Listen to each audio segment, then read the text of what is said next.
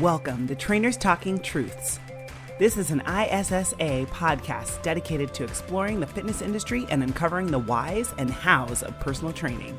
To do that, we'll talk directly to the industry experts and certified trainers. We'll dig into fitness programming, business tactics, nutrition, and more. You'll even hear from current training clients who offer insight from the other side.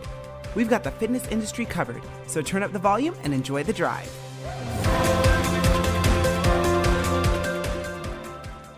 Hello, world. Welcome back for another ISSA podcast, Trainers Talking Truths.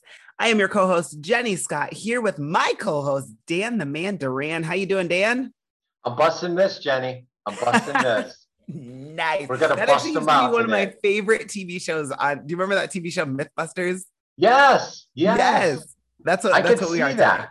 With you loving science so much. That was a cool show. It was. They were super fun. But the best part was they got to reenact all these things, like the race car stuff or whatever it was. They got to redo it in a lab. It looked like so much fun. That was my dream job when I was a kid. I think they retired with both arms and both legs too. So I know, all fingers, all toes intact. Yeah. Well, the myths that we see as fitness professionals are a little bit different. Thank goodness we don't have to go blow things up in a lab, or maybe it's unfortunate. I'm not sure. But that's kind of what we want to talk about today, Dan. This is part one of two parts where we're going to talk about some myths that fitness professionals will come across, right? Clients will come to us with all kinds of crazy stuff and think that, they read it in a magazine or so-and-so told them this, and it's the truth. So we're going to talk about some common myths that you might come across as far as fitness and exercise today. Next time, we'll be talking about nutrition. But more importantly than the myths, how can you help address it with a client, right? How can you break it down for them to make it simple for them to understand what the truth is or what they should be focusing on instead, right? So have you ever come across a client, Dan? Can you think of the most outrageous thing a client has ever said to you? Well, I can think of the most outrageous thing a person has said. And they walked into the club where I was a fitness director. I happened to be behind the counter. And they said, I need to lose 20 pounds by next weekend. I'm going to the beach with some friends. Oh my God. So I would say that's the most outrageous thing I've heard. And it probably is not that far from things that you and I have heard from clients' requests. Yeah, that's a lot of unrealistic expectations, right? Yeah. We did not meet that expectation, nor did we even try. No, you can't. Where do you even begin with that? This is definitely a common one. For sure. People who have no idea how long it really takes. And when they hear 1 to 2 pounds per week for average weight loss, they're appalled because why does it take so long? Well, I mean, if you want to do it healthfully and in a way that your body can maintain, it's going to take a while. You have to. I mean, I actually lost, I don't know if you know this, Dan, I lost 60 pounds about 12 years ago. And it took me 6 months. I was working with a trainer. I was exercising 3 days a week. That's all, because I owned a business and I was super busy at the time. But I was working out 3 days a week, and I had a really pretty solid meal plan. I'm not going to lie. I went out and drank on the weekends and stuff. I did the things that everybody else does, but it took me about 6 months to lose that 60 pounds. And it changed my life. And that's what made me become a trainer, because I was so excited the transformation that I went through, and I saw that it is possible. And I fell in love with what the human body could do. So exercise, nutrition, it's all super important to me. And it's important to me to educate people on the facts, right? And of course it's science-based, which means it's changing and evolving all the time. Agreed. That is a fascinating story. I had heard a part of that, Jenny, but I didn't get the timelines. And if you do the math and what Jenny said, 1 to 2 pounds a week, that's spot on. And that's the key to sustainability. And by the way, you want to have a adult beverage on the weekends, so be it. And we're going to talk about law of thermodynamics, calories in and calories out, and sustainability, including our next episode. Because if it's not something you can stick to, if you're depriving yourself of everything, it's not going to last very long. Absolutely. I always think of, I didn't watch much TV growing up, Dan, but I saw somewhere Fran Drescher in The Nanny said, everything in moderation, including moderation. I like that. So I think of that all the time. I'm pretty sure she's not the first person who said that, but she's the first person I heard say it. I like it a lot. All right, Dan. So myth number one, or the thing that clients come to us, the first thing that you can only focus on building muscle or losing fat, not both at the same time. What are your thoughts on that? Well, it starts with, you know what our favorite answer is, Jenny? Depends. Yes. So, I assume this means simultaneously. So, I want to gain muscle, lose fat at the same time. Before we jump into any of the science of it, I will share what probably many of our listeners have experienced, and maybe you haven't experienced this with a client yet.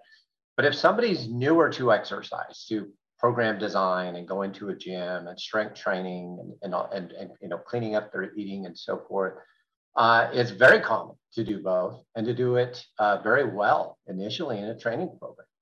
And we know that through body fat testing, right? We have to be careful with weight because we're volumizing cells and they're adding water. And so the weight may not move around a whole lot initially, but you're dropping body fat, you're building muscle. You've got more muscle fibers being recruited than ever before. They are now hydrated, well hydrated. And so the volume of water and fluid starts to increase. So they start to swell. You start to get swole right away in those first couple of months.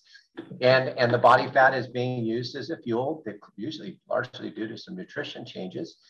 And they see amazing results. But then science takes over. And we definitely have to be strategic in that. Absolutely. So I always relate this back to the principles of fitness. So those principles, they are principles, right? They're not up to you and me. We didn't make these up. But the principle of specificity, the SAID principle, the specific adaptation to impose demands, a lot of these principles explain that your body, you should be focused on one training goal at a time, right? So for example, if your training goal is weight loss, and you're lifting weights or resistance training, something that, to your point, is new to you, but you've never done it before, but you're also not necessarily restricting, but you're keeping your calories in balance, right? Maybe you're adding a little bit of cardio training to increase your caloric expenditure, right? And create that negative energy balance. More calories out than calories in will help you lose weight. But if you're adding resistance training in there too, yes, you might see some muscle growth, right? So if you did your body fat composition, to your point, you can't just weigh yourself, right? You have no idea what's going on the inside. Lots of stuff could be happening. But if you took your body fat percentage, you might see that your muscle mass goes up a little bit and your body fat comes down a little bit.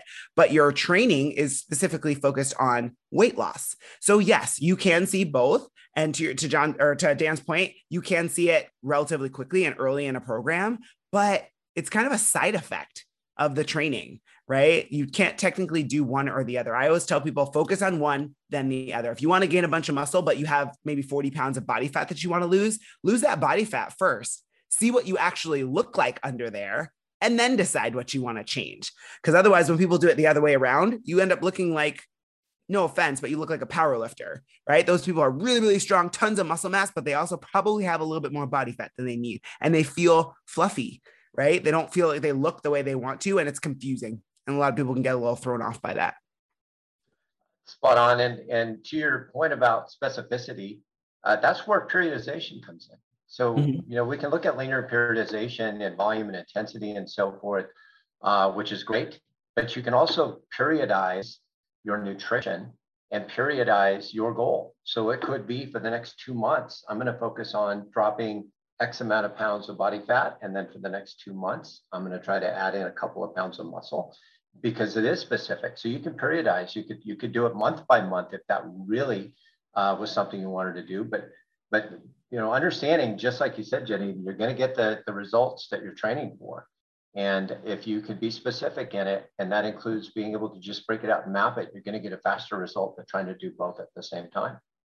Absolutely. And I'm actually glad you said that, Dan, because periodization is huge. Not only do we use it to create our programs and create a plan like in our head, but for those of you guys out there listening, especially if you're new to the industry, and maybe if you're experienced and maybe you've just never done this, no matter where you work, when a new person sits down in front of you and they're about to sign up or pay for something from you, you should be Like you should have this mastered where you can sit down and on a piece of paper, one piece of paper, write out, okay, these first 4 weeks, this is what we're going to be focused on. Month 2, this is what we're going to focus on. Month 3, right? And if they have, like you said, that person came in and said, I want to lose 20 pounds next week. Well, if we're losing 1 to 2 pounds a week, that's about 10 weeks worth of a program. In your head right away, you should know, okay, I have at least 10 weeks to work with this person. Let's round it up to 12, right? That's 3 months that you should be working with this person. You need to be able to articulate that on paper and show them, write it down, show them, hey, this is what it's going to take to get to your goal. It's going to take us 3 months. It's going to take us 6 months,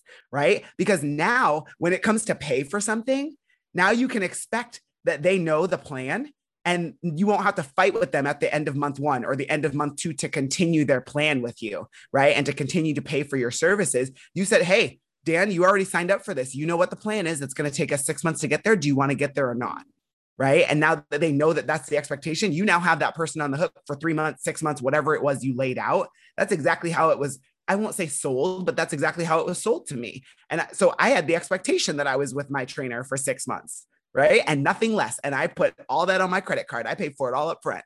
I was like, yes, get me to my goal, right? Best change I ever made.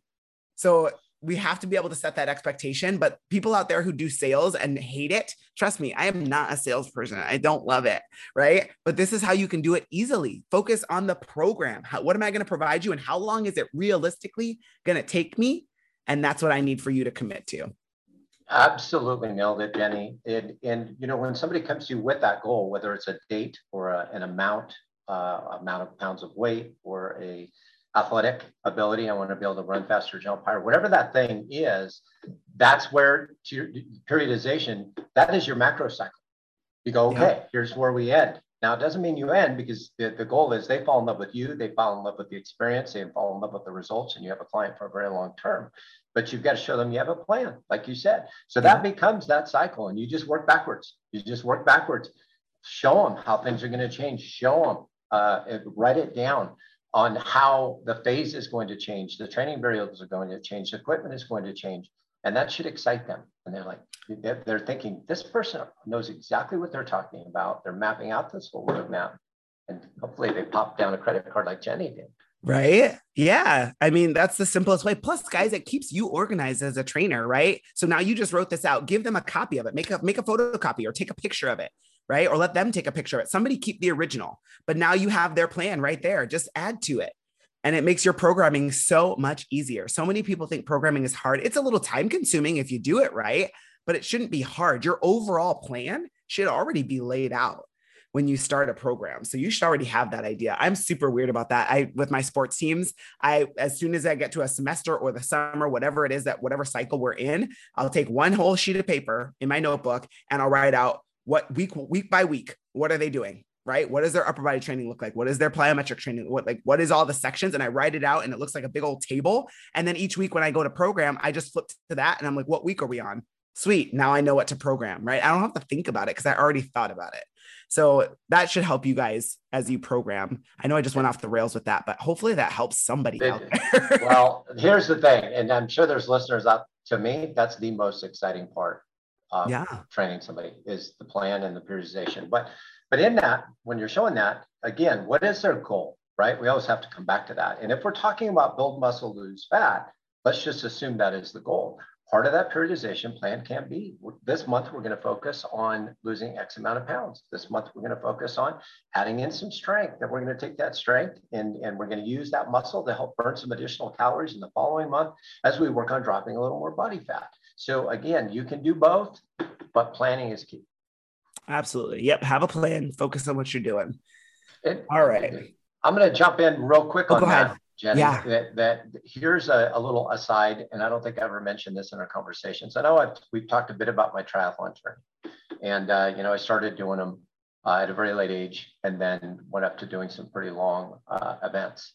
And I actually got into triathlon because somebody said you can't run or do endurance and be muscular, and I had been telling people that for decades. Nope. You either are going to run or you're going to be buff. It ain't going to be both. You can't. So make up your mind. And I would tell my clients that, if you want it, well, I like to run. Well, you can't run if you want to build muscle.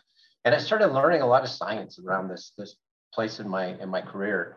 And I started doing the math and reading about, amino acids and reading about protein and energy systems and law of thermodynamics. And I finally concluded, yeah, you can actually do that. You won't win any gold medals, but you can actually be a triathlete or an endurance athlete and be muscular. So let me try it. Yeah. And that's what got me into it. So I was doing Ironmans at 200 pounds, and that's my cycle. I cycle to build muscle in the winter, cycle into endurance training in the spring, cycle it each year, and you can absolutely do both. Yeah. So how did your nutrition change? I know we'll talk about nutrition in another podcast, but how did your nutrition change when you did that to support each of those goals? Very, very good question. So, well, first of all, calories burn changes dramatically, right? Mm-hmm. So in the off season from triathlon, when I'm trying to build muscle, I have to cut way back on calories because I'm not burning a couple thousand, 2, 3, 4, 5,000 calories a day in endurance training. So that's number one is be ready to tone that back down. The other is really the carbohydrate intake. So the ratios, so carbohydrates to fats and proteins. We know that we use more fats in endurance training. However, we need calories. And then we need those carbohydrates as well to build muscle to stimulate protein synthesis. So the timing of when I ate and what I ate also changes pretty significantly. I'm a big guy. I start my triathlon training usually between 220 and 225 pounds, and I like to race under 210. So part of my strategy is in those endurance events, because I'm not burning a lot of carbohydrates, I rely more on proteins. I rely on BCAA drinks. I'll drink branched chain amino acids in my water instead of Gatorade or something like that, and go out and do long training events so that I can get much better at pulling from my fat stores as I'm trying to cut weight to go into the triathlon world. So it's all science. Everything you do, if you just kind of start, reading about what does what in the body and connect the dots, you absolutely can do both. Absolutely. And that last thing you said right there, Dan, that's the key. Go out and learn about it, because there's no single source, you guys, where you're going to learn all of this information. Dan and I have been in this industry for a long time. For me, not nearly as long as Dan, but like I've been in it for 12 years. I've done a ton of my own research. There's some great resources out there. Buy books, buy other people's textbooks and read them. I can't tell you how many textbooks I have on this bookshelf next to me that I've read, but never took the test for because I just wanted to know the information. But if you have questions about things like nutrient timing or how is protein affected or your muscle mass affected by endurance training, look it up, right? My parents used to say that to me all the time. We had Encyclopedia Britannicas and we'd be like, Mommy, what does this mean? She'd say, look it up. Right. That's and right. We implore you guys, go out and find your own research, look it up, learn about it. Especially if it's questions that people continue to ask you, go find out the answers. All right. Educate yourself as you move through this. I think it was Albert Einstein that said, you don't have to know all the answers, you need to know where to find them. And so, that's what that bookshelf is for. Don't just count on Google, because that can take you all kinds of weird places. Make sure you're reading good researched publications. The other thing I'm going to add to that is everybody's different. So we all react differently to different foods. We all react differently to carbohydrates and fats and proteins, et cetera. We all react differently to exercise. Some of us are born with genetically with more type 1 fibers than others. So we're all different in how we operate. So also don't be thinking one size fits all. You might get the science, but you still have to I know this sounds a little weird, but play around with it a little bit to find out what the best result is, because just because something worked for you or worked for client A does not mean it's going to work for client B, especially when you start looking at males versus females. It gets very different. When you're trying to apply new strategies or intermittent fasting and things like that, is very different between the two genders. So definitely be aware of that. No two people are the same. Absolutely. That principle also applies to training for like somebody who's been training long-term, right? So when you're training for, say, for me, a bodybuilder, and I've been doing it for 11 years now, my training now is very different than when I was trying to put on a bunch of muscle, right? I'm trying to maintain the muscle that I have and maybe shape it a little bit, but I don't need more of it. If you saw me, you'd be like, whoa, you're a big girl. I'm not a small person, right? I don't want more muscle mass. I just want it to look a certain way. Same thing as somebody goes through their training program, you guys. So if you set up a 6-month training program for them and Sue loses 30 pounds in the first, 3 months, but she wants to keep going, her training in 3 months when she's down 30 pounds is going to look very different than it does in the beginning, because now she should be stronger. She should have better endurance, right? Her body might tolerate food a little differently, and she can move probably, hopefully, a little better. So her training is going to look very different. It's probably going to be a little bit more advanced, and her body has adapted to the training that she used to do. So her heart rate may not get as high, right? Her physiological responses, the way her body adapts to the stimulus may be different. It will likely be different 3 months in. So you have to adjust the program. And that's one thing I feel like a lot of people forget to do, is to check progress periodically. So when you're laying out that plan on day one for that client, you better tell them when you're checking in, so that they know, right? Put it on a calendar, have them put it in their phone or on their calendar, so they know exactly when you're checking in, because what is not measured cannot be changed. Let's do it, guys. It's time for another ISSA Rapid Review. Arthur Lyon had this to say about our Certified Personal Trainer course. Great overall service and the ability to ask for help from the coaches that are assigned to you. I loved this course. Thanks, Arthur. We love having you with us. Very, very well said. What's myth 2, Jenny? Let's bust some myths. So our next one, oh gosh, I hear this one all the time. This one's simple, but I don't know why people say this. People say muscle weighs more than fat. Somebody said that to me the other day. Muscle weighs more than fat. Ha, ha, ha. I looked at them. I said, try again.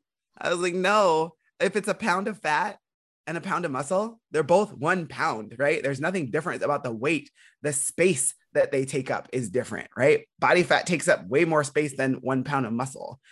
So they weigh the same, but how they look on your body and how they're distributed, and whether you're tall or short, that kind of stuff plays into it, right? You hear people all the time like, oh, I gained 5 pounds and this person's like 6'4", and you're like, I cannot see 5 pounds on you. No. And I have friends that are 5'2", and they say I gained 5 pounds. I'm like, oh girl, I see it.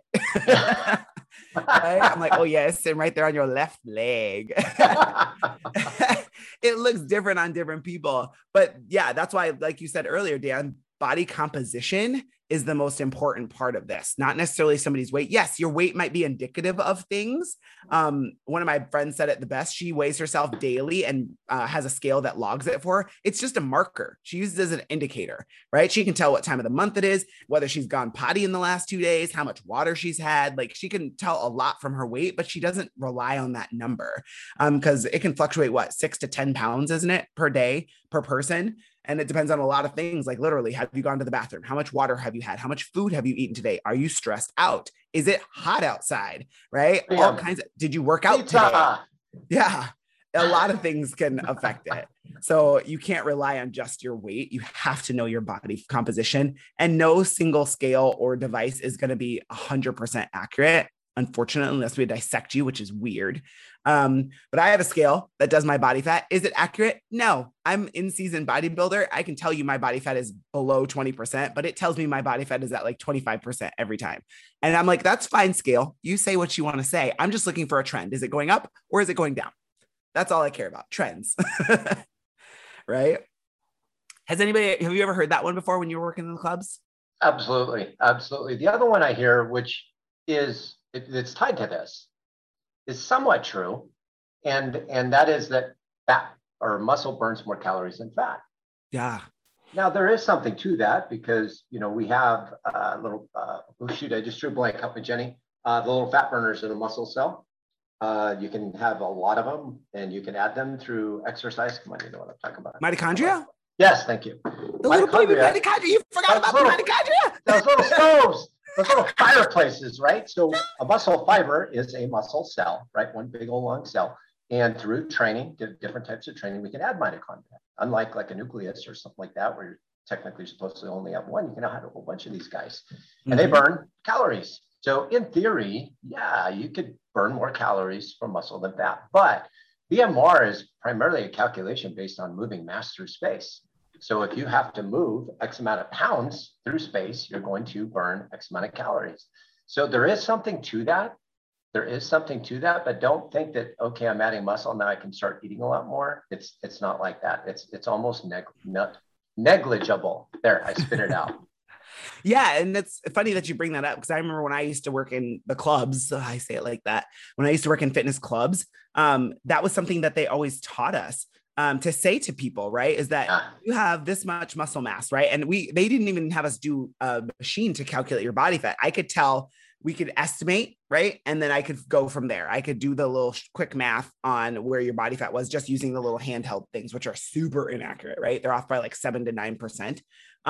But we would basically tell them your muscle burns between 30 and 50 calories a day per pound on your body, whereas body fat burns between 3 and 5 calories per day. So you want more muscle mass because it's going to burn more calories. And then we'd calculate like a rough estimate of their BMR using that number, right? 30 calories per pound of muscle if you're relatively inactive, and up to 50 calories if you're, training for a triathlon or something. And we gave them a range of how many calories. So that's great for estimating. And again, for somebody who's a beginner and maybe has no idea how many calories they should be eating, that's a great estimator. But there are definitely more accurate ways to calculate somebody's BMR, considering their activity, their body size, their muscle mass, all these things, and their energy needs, including another club that I used to work at used to do the resting metabolic rate testing, where they put the mask on you and you sit in a little chair for 20 minutes and they can tell whether your body's burning carbs or fat and approximately how many calories and do the math.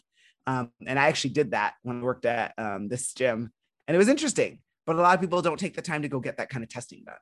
And that's the ultimate. If you've had that done, that's definitely about as good as you can get. So yeah, I've never had that done. I always wondered, because I think I'm off. Yeah, it's super interesting to me. And there's places, okay, so I'm going to call out a name, and it's an awesome facility. I used to work there, Lifetime Fitness. They're from out of Minnesota, but they have clubs all over the country. Fabulous, huge, massive gyms with all this equipment, all this stuff, right? They have basketball and kids club and sauna, spa, swimming, all this, like everything you could possibly want. This place is an experience when you go there. It's not just a gym, but they have registered dietitians on staff. They have people who do metabolic testing like this. So it's available to people. And then there's also a lot of clinics out there. I live in Scottsdale, Arizona, and somebody, actually, a friend of mine who's a trainer, messaged me last week and said, hey, do you know somebody that does bod pod, that little, the air displacement for body composition? And I was like, girl, Google it, like Google bod pod in Arizona. And like, all these places came up. There's plenty of places that do this kind of testing, and it's relatively inexpensive.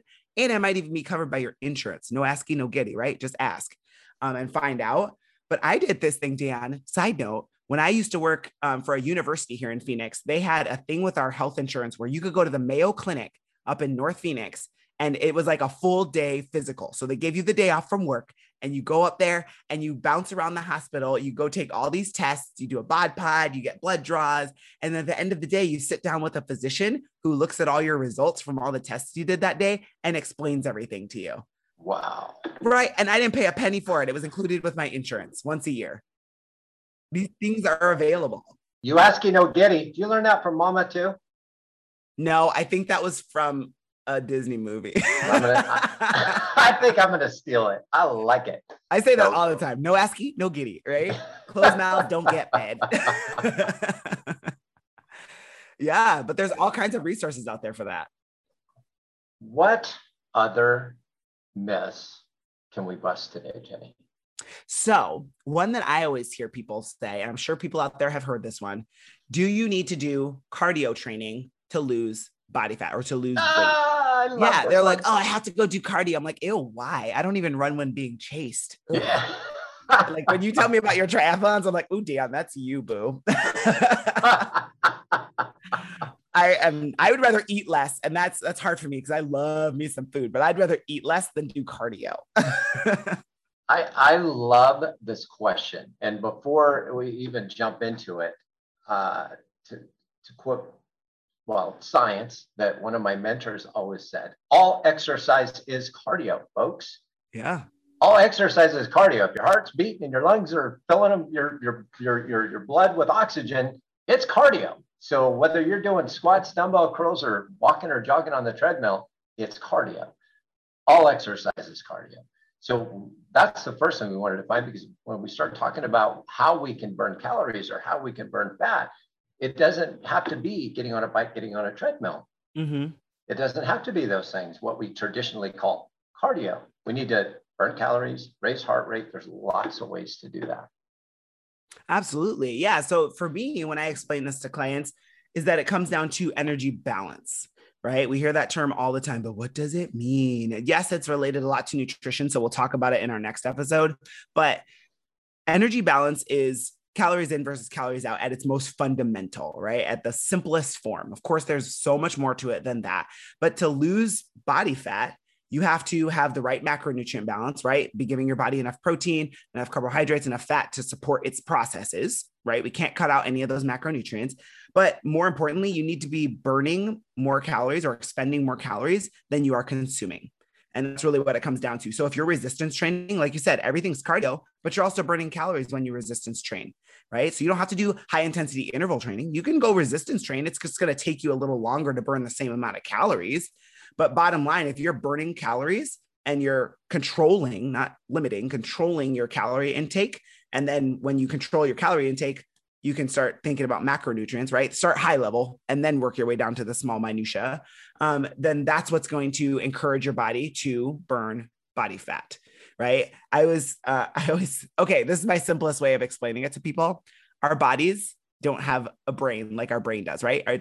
Our cells don't think like our brain does. If you don't eat today, your body says, oh my gosh, we're starving. I don't know when we're going to eat again, right? And your metabolism starts to slow down. All kinds of things slow down in your body.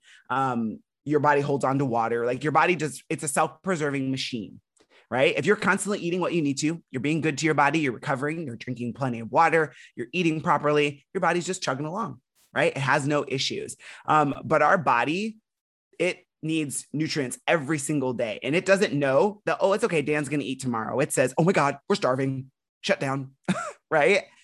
Because isn't it the rule of 2? You can go 2 minutes without air, 2 days without water, and 2 months without food. 2 months, 2 weeks. It's 3. That's what I learned. 3 minutes. Rule of 3. Yep, 3. Yep, 3. You can hold your breath for 3 minutes. Well, you don't hold your breath, but if somebody were to hold your breath for you for 3 minutes. I don't think I've ever tried. Speaking of, side note, has anybody here ever tried to like hold their breath as long as possible? I'm scared. Oh yeah. Oh yeah. I was a competitive free diver when I was younger. So what? We did a lot of exercises to. Dan, you've done it all. Yeah. But the other piece to that I'll add, Jenny, is, when you talk about that stress response, right? I call it locking it down. You're just locking that fat down, saying, like a bear, I need to hibernate because I don't know what I'm going to eat again.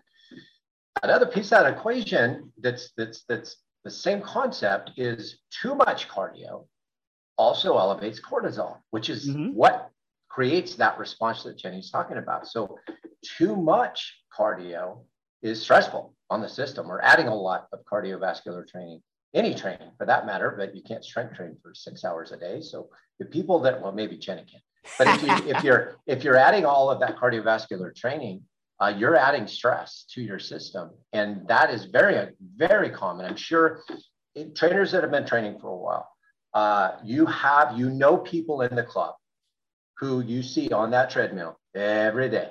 Yeah. Or people that sign up for a marathon because they're going to lose all this weight. And it does not work. Why? Because they're doing too much. Like Jenny said, they're not eating enough. They put themselves in such a caloric deficit that they can't lose weight. So quick, true story, how it works for me. When I'm training, I have to drop all my body fat at the very beginning of the season. So like when the sun comes out, because I don't work out in the cold. So like March, April, I'm going to start dropping body fat as I ramp into the harder part of the season, July, August, because once I'm doing high volume of training, and I'm talking about 20,000 calories a week worth of training, no problem. I've done 35 hours a week of running, biking, and swimming in preparation for events. So you take that times about 800 calories per hour, that's quite a bit. I cannot lose body fat. I cannot lose body fat at that point because it's just locked down. The body's stressed out. It's getting really good at doing 3 things and nothing else. Yeah. So that stress, and remember, stress doesn't just come from exercise. It comes from, like you said, Jenny, not getting the macro and micronutrients that we need. It comes from emotional stress. It comes from stress in the workplace, stress at your family, any type of stress. Your body doesn't know the difference. And as soon as you start elevating that stress and elevating that cortisol, you start locking down that fat, and calories don't matter anymore. And usually, what do? We cut the calories. Oh, I'm not losing weight. I'm going to eat less, which just exacerbates. So bad. Yeah, it exacerbates it. Yeah, for sure. Yeah, I always tell people cardio is a tool, right? It's not something you should be doing every single day unless you're training for something that requires you to do it. every single day, right? It's something that you use to burn extra calories, but it shouldn't be everything that you do. But again, I'm not a cardio fan. I do it when I have to, but as soon as I don't have to do it anymore, catch me outside. Well, and that brings up another great point is, what is that person's goal? Maybe they want to lose body fat and improve cardiovascular fitness, or they want to lose body fat and they want to run their first 5K. Now we have to start thinking about, okay, yeah, cardio is going to be, ramping up the cardio a bit. Here's going to be appropriate. Or I want to do my first half marathon and I want to lose 10 or 20 pounds of body fat. Okay, then we need to make sure there's some harmony here. But if that is not what they want to do, and they only want to run when chased by dogs, then you have a lot of other options for burning those calories. Stimulating EPOC, which Jenny, I'm sure you're going to talk about, is high intensity training. There's other ways to burn calories even when you're not working out. Absolutely. Well, I mean, you know what they say, if you want to get good at something, you got to do it. So if you want to get good at running away from dogs, you got to go run away from dogs. Go run away from dogs. I got 3 that I could stick after you. They'll probably lick you to death when they catch you, though, and they will catch you. Tell us about high intensity interval training, because I'd love to hear this, the science behind it from you, because you work so closely in these fields. It's a very effective method for cardiovascular training / weight loss. I see it. I'm not a competitive bodybuilder, but I know that it's used a lot in those circles, rather than the old school, throw on the hood, get up at 5, walk on the treadmill for 2 hours before you eat. I suspect that's kind of out now, or maybe some people still do it. I think some people still do steady state cardio. I think it depends on what your body can handle. Cause like you said before, everybody's different. I've done both methods before. My body hates steady state cardio. I destroy protein. Like my muscle breakdown was ridiculous with steady state cardio. Cause my body was just like, look, I'm hungry. So I'm going to go ahead and eat this real quick. I'm going to eat this bicep. I'm going to go ahead and eat these thighs real quick. So I lost a lot of muscle mass doing that for a couple shows. So I don't do that anymore. And then there's Tabata, which is a completely different thing. Nobody truly does Tabata. Let's be real. If you look it up, go look it up. That's your homework, guys. Go look up what Tabata truly is. It lasts 4 minutes because that's how intense it is. You cannot do more than that, right? But you're working at absolutely maximal levels when you do Tabata. High intensity interval training, hence the word high intensity, it is also high intensity. Technically, you should be working at 80% of your max or greater, whether it's resistance training, a cardio modality, whatever it is you're doing during those intervals, you should be working at just south of your maximum for the time that you're doing it. And then you recover somewhere between 30 and 50% of your maximum. So it's not a complete rest when you do interval training, it's a relative rest.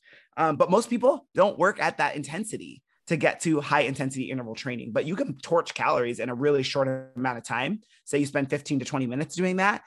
You can burn a lot more calories than if you spent 20 minutes doing steady state cardio, because your heart rate's higher, right? Your breathing rate is higher. Your metabolic rate is higher during those bouts of activity, if the intensity is where it needs to be.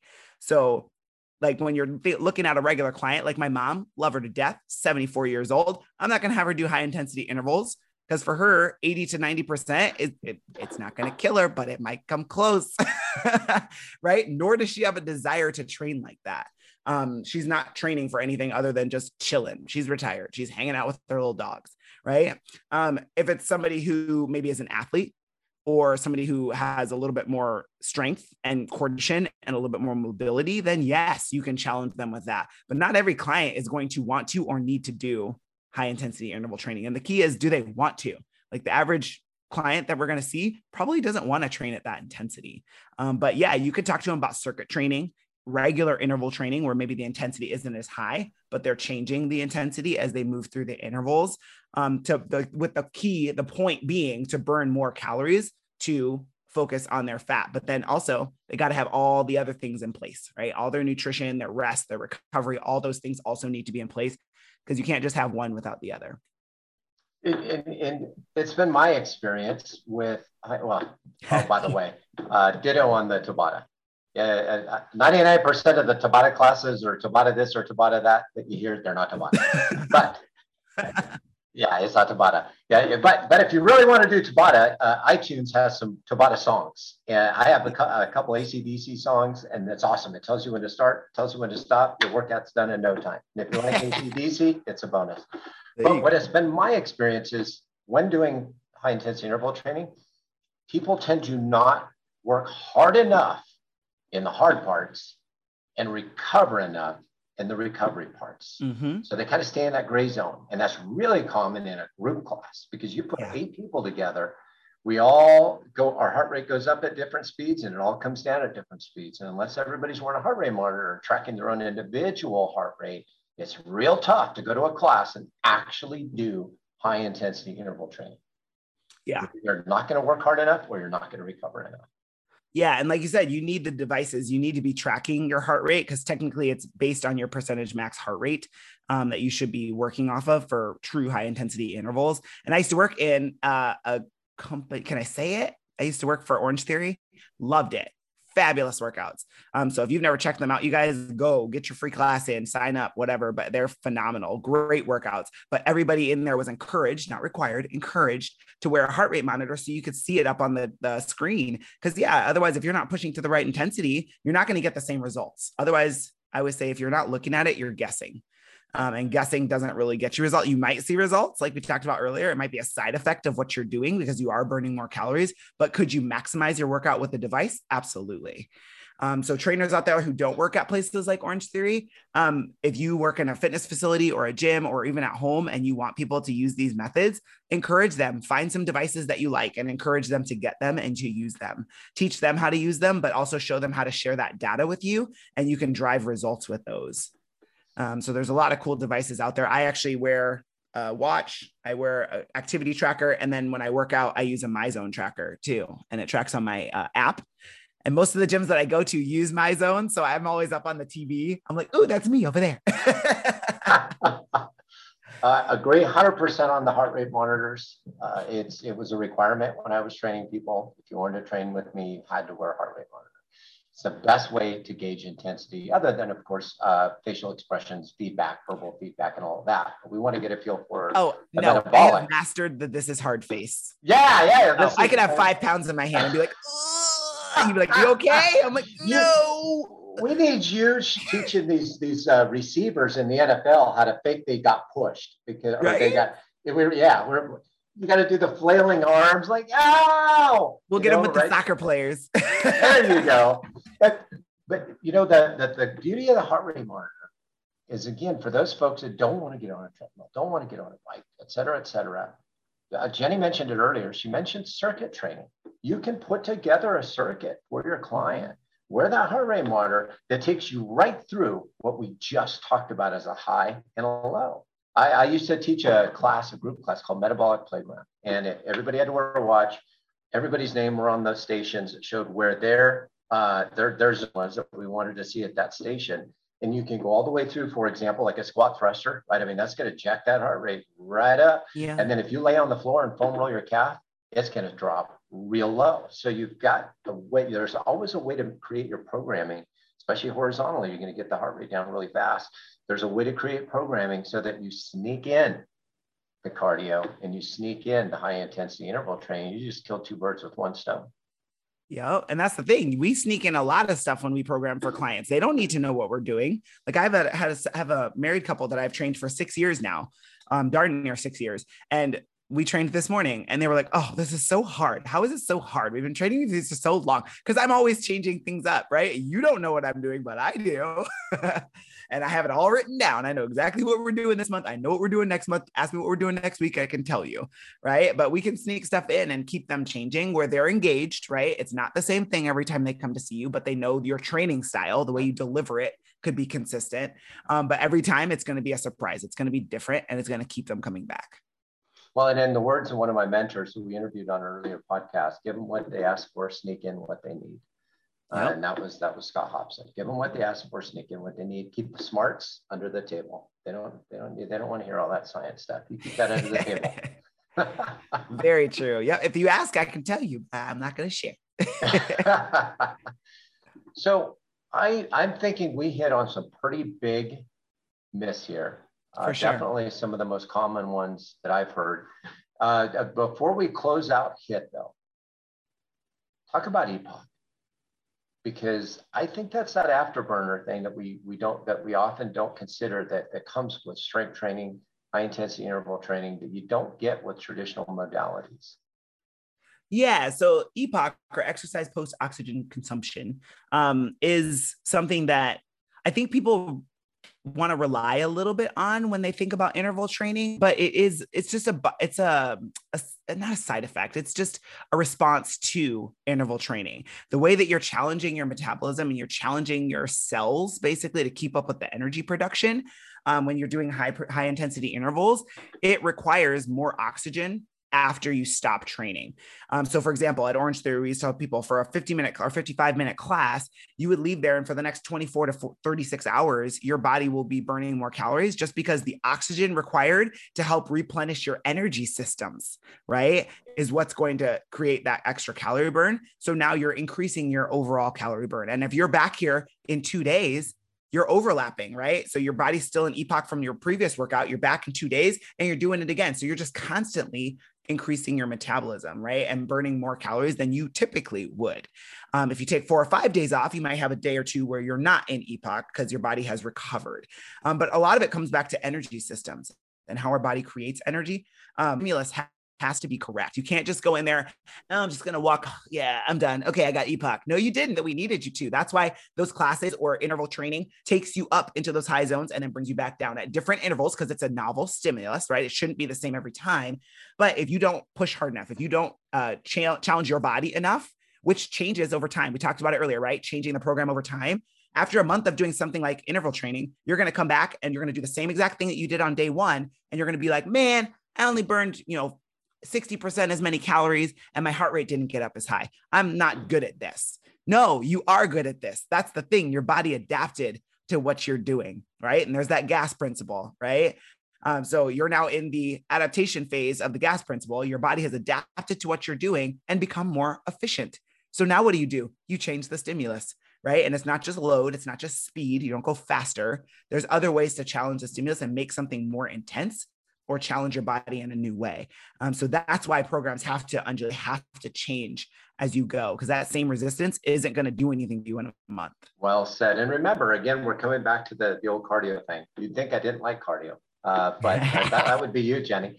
But the same concept applies with treadmill, bicycle, etc. If we want EPOC, you're paying back oxygen debt. Well, what happens with a fast sprint and you're doing high intensity interval? You run out of oxygen, right? You go from aerobic and you pass through glycolytic and you end up at ATP PC because you're just grinding and you have nothing left. The same thing happens with strength training. Remember that. It starts out aerobic and it very quickly becomes anaerobic.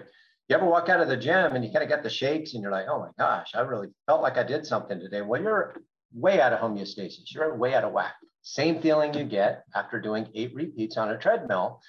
High and low, you get that shaky, whoa, I do not feel like myself. I did something. Same thing. Your body's going to have to repay that oxygen debt. It's going to have to find itself back into a homeostatic static state. That's EPOC. So it doesn't mean everybody needs to be crushed. By all means, don't anybody take that away from what Jenny and I are talking about. But if it's something they enjoy and it's something that they can do safely, it's a great way to burn calories and lose fat. Absolutely. Make sure they're prepared to do it though, too, right? They got a proper warm up, specific and general, and make sure you eat before you do that kind of training, right? Steady state, that's a little different. But if you're doing something that's high intensity, can you drive from Phoenix to Tucson with an empty gas tank? Good luck. I'll see you on the side of the road. That's what I say to my athletes, because every morning I train my athletes. How many of you guys ate today? There's at least 4 or 5 of them that do not raise their hands. I'm like, you're gonna die today. I hope you enjoyed your last day of life, right? Because it's ridiculous. Your body can't handle that. And then people don't pay attention to how they feel, right? They push through it. They're like, oh, I feel pukey, or oh, I feel lightheaded. That means something's wrong, right? That's your body telling you to sit down. Well, great stuff. What's part 2 about, Jenny? Part 2, we are going to talk about the nom-noms, the nutrition, the good stuff. My favorite, right? Don't get me started on my candy corn obsession, guys. I'm only about 8 pounds deep in candy corn right now, and they just started selling it a couple of weeks ago. Chocolate. We all make mistakes, okay? Nobody's perfect, Dan. But yes, we're going to be talking about some nutrition myths, some things that you'll hear clients tell you, especially for you guys that are new out there. We're just trying to prepare you for what you're going to hear, right? To give you an idea. So the more you can be prepared, the easier it'll be to respond to those questions. But really, it's not to tell people that they're wrong, right? You're not there to tell clients, oh, you're wrong, you're wrong, you're wrong. It's, I want to help you understand this better, right? So maybe this is what you heard, but this is what it actually means. And if you can help educate people, I'm all about educating people, empower them, give them the autonomy to go out there without you and do this on their own. They're going to love you to death for it. You know, they want to be able to do all the things that they want to do and not necessarily have to rely on somebody. I mean, we're there when they need them, but I want every client to go out into the world and know what they're doing and feel good about it. Well said. Well said. I'll close with this before you don't have to ask me any last words, Stan, because I'm going to give them to you right now. we are a GPS, and our client programs in, we program in what our client says they want to achieve. We give some suggestions: turn right, turn left, go straight. Sometimes they don't take those suggestions and they keep going and they pass the turn and they turn left when they should have turned right. Our job is not to tell them, you messed up. Our job is to say, recalculating. Yeah. When possible, make a legal U-turn. Yeah, we are there. We are there to ensure they achieve the goal. It might take a little longer because you didn't take the same turns that we suggested, but you are going to get there and we're going to help you. Absolutely. Completely agree, you guys. So happy training out there. Hopefully you guys took a little something away from this. Feel free to re-listen to this because I know we talked about a lot today, but I look forward to seeing you guys back for part 2. But until then, we shall leave you with our words of advice. Make good choices. We'll be talking to you guys soon.